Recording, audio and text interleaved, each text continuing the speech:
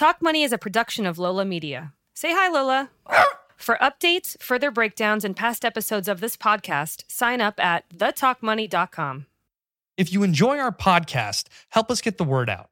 Write a review on Apple Podcasts. It goes a long way to help us reach more ears. And now you can sign up for our newsletter, where we curate the best money topics of the week from across the internet.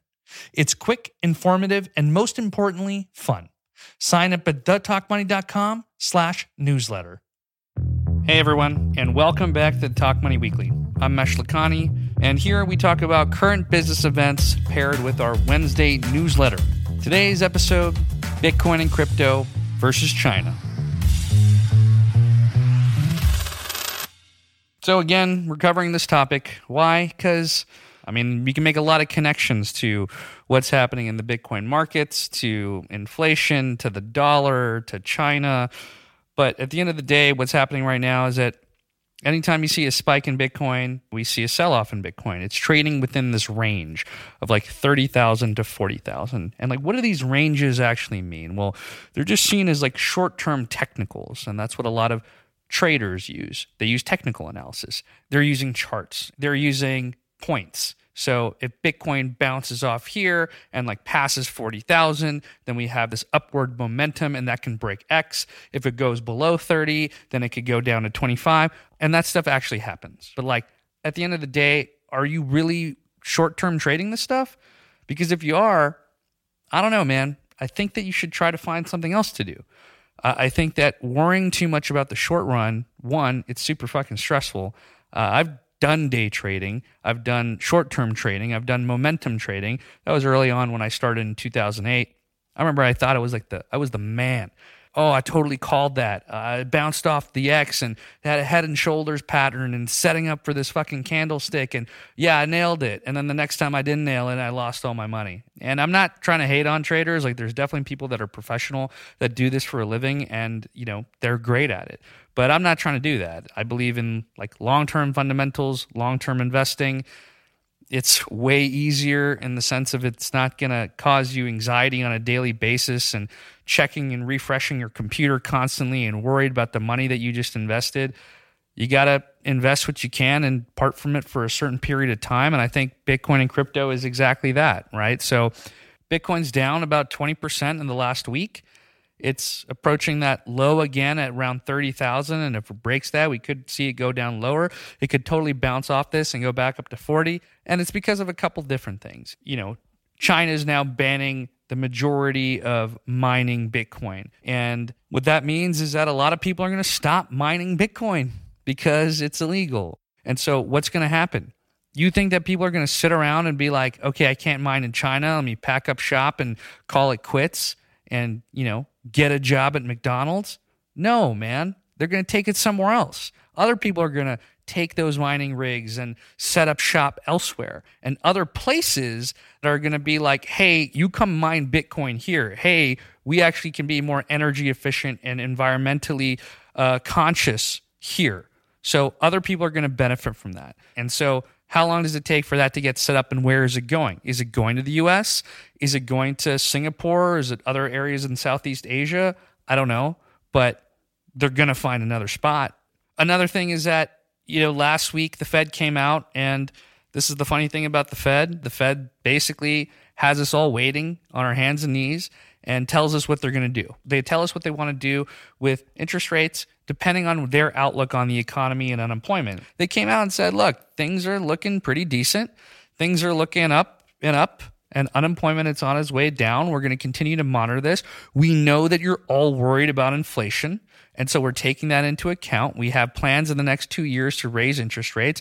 In the meantime, things are looking good, and we're taking into account this asset purchasing, i.e., the government printing money, and hence why asset prices go up, because it's artificially inflated. You print money, you buy assets, assets go up, you keep everything going. The dollar goes down because you have more supply of a dollar. Now that they see that things are looking better, they're going to rein in on that. Hopefully, interest rates go up. They try to control inflation. They understand that people are worried about inflation. We also know that the uptick in prices on food costs and lumber and travel, a lot of that is all really related to the pandemic. We've talked about this on prior episodes before.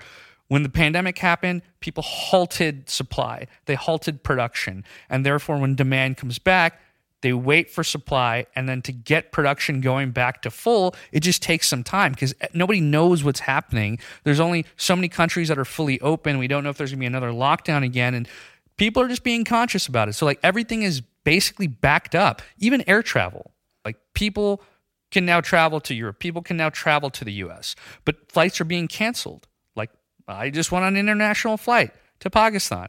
In Pakistan, they're canceling flights because they're just trying to control the amount of people that are coming in because they're a little bit worried about COVID. On the other side of things, it's getting back into hiring. You just let go of all these people, so now you got to rehire them. I've heard in service industry, there's a lot of jobs that are needed, but they can't hire the people. People are still collecting unemployment checks, the same people that you need on airlines to fill in that demand.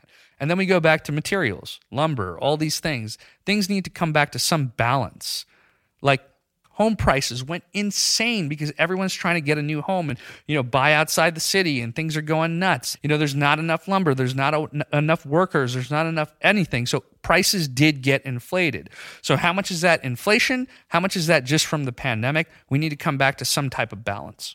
All that being said, that has a lot to do with the dollar and like the outlook on the dollar and the strength of the dollar. And that generally had a counter to Bitcoin. One could say that, okay, if Bitcoin sees an inflation hedge and maybe inflation is not going to be that bad, short term, Bitcoin goes down a bit. And so you have all these things that affect the price of Bitcoin and other crypto in the short run. You just have pressure. You have asset selling. And a lot of times asset selling like that is short-term asset selling and short-term holders.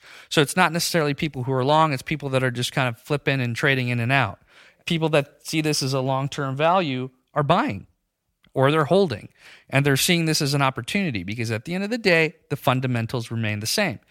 Bitcoin's like digital gold. And so long-term in the next 4 to 5 years, one could say that like Bitcoin is like a blue chip stock. It becomes your Walmart or your Procter & Gamble. It's the one that stays there. And it's the other ones become like growth. They actually start creating like interesting opportunities in technology and really disrupt industries from file storage to lending to banking, you name it. So when you think about tech, you think about competitors. Is Google Hangouts better than Zoom, better than whatever the fuck, right? And a lot of it comes down to, well, the products might be not as great, but they have network effects, meaning that everybody uses them. And it's very, very hard to penetrate that. So like anybody who wants to start a new search engine, you might have the best search engine in the world and it works better than Google, but it doesn't have the network that Google has, and therefore it's very impossible to compete with. At the end of the day, Bitcoin does have somewhat of a network effect. It's very much adopted as a whole, not only in the crypto community, but now outside of that, between individuals, institutions, governments, you name it. To recreate something that can compete with Bitcoin would be very hard. But now the other things, now that's a different story. So long-term outlook on crypto is that we just don't know. And that's why you don't take one big bet on one thing. You have to diversify. Similar to your stock portfolio.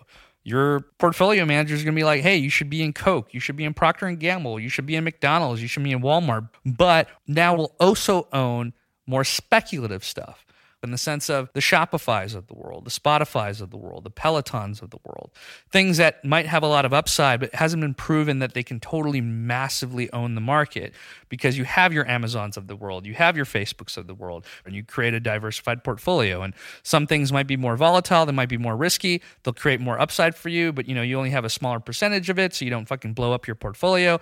That's what diversification does. Real cowboys take bigger positions and they go, hey, I'm actually going to own 3 to 5 things. I'm going all in on it. Hey, those people are professionals. Or they have extreme conviction and they're able to take that risk. And that's how you do make a lot of money. That's also how you lose a lot of money. So that's all I got to say on that. Things change. And portfolio allocation in crypto will change, i.e., you might risk a little less today. You might put more in later because things are proven out. And then you might lessen your amount in Bitcoin and put it in more speculative projects, which again, think about them as companies. They have not been proven yet, but they have a lot of potential. And that changes. It's an ongoing thing that changes. And you got to pay attention to the market. So just keep watching. Watch what happens post-China. It's so funny. I just Googled something and it's like Jim Cramer's position says that Bitcoin's got a bunch of... What does Jim Cramer know about cryptocurrencies? I just heard him on a podcast a few months ago being schooled by a professional on what Bitcoin was.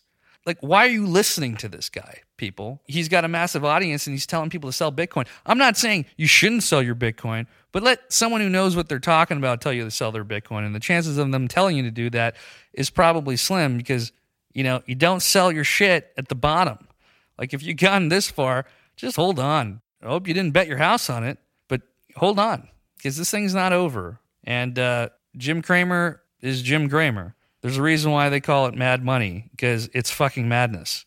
So, rant is over. That's all for this week. Tune in next week. Make sure you're subscribed to the newsletter, thetalkmoney.com/newsletter. Subscribe now. Get this type of information and more on a weekly basis. Until next time.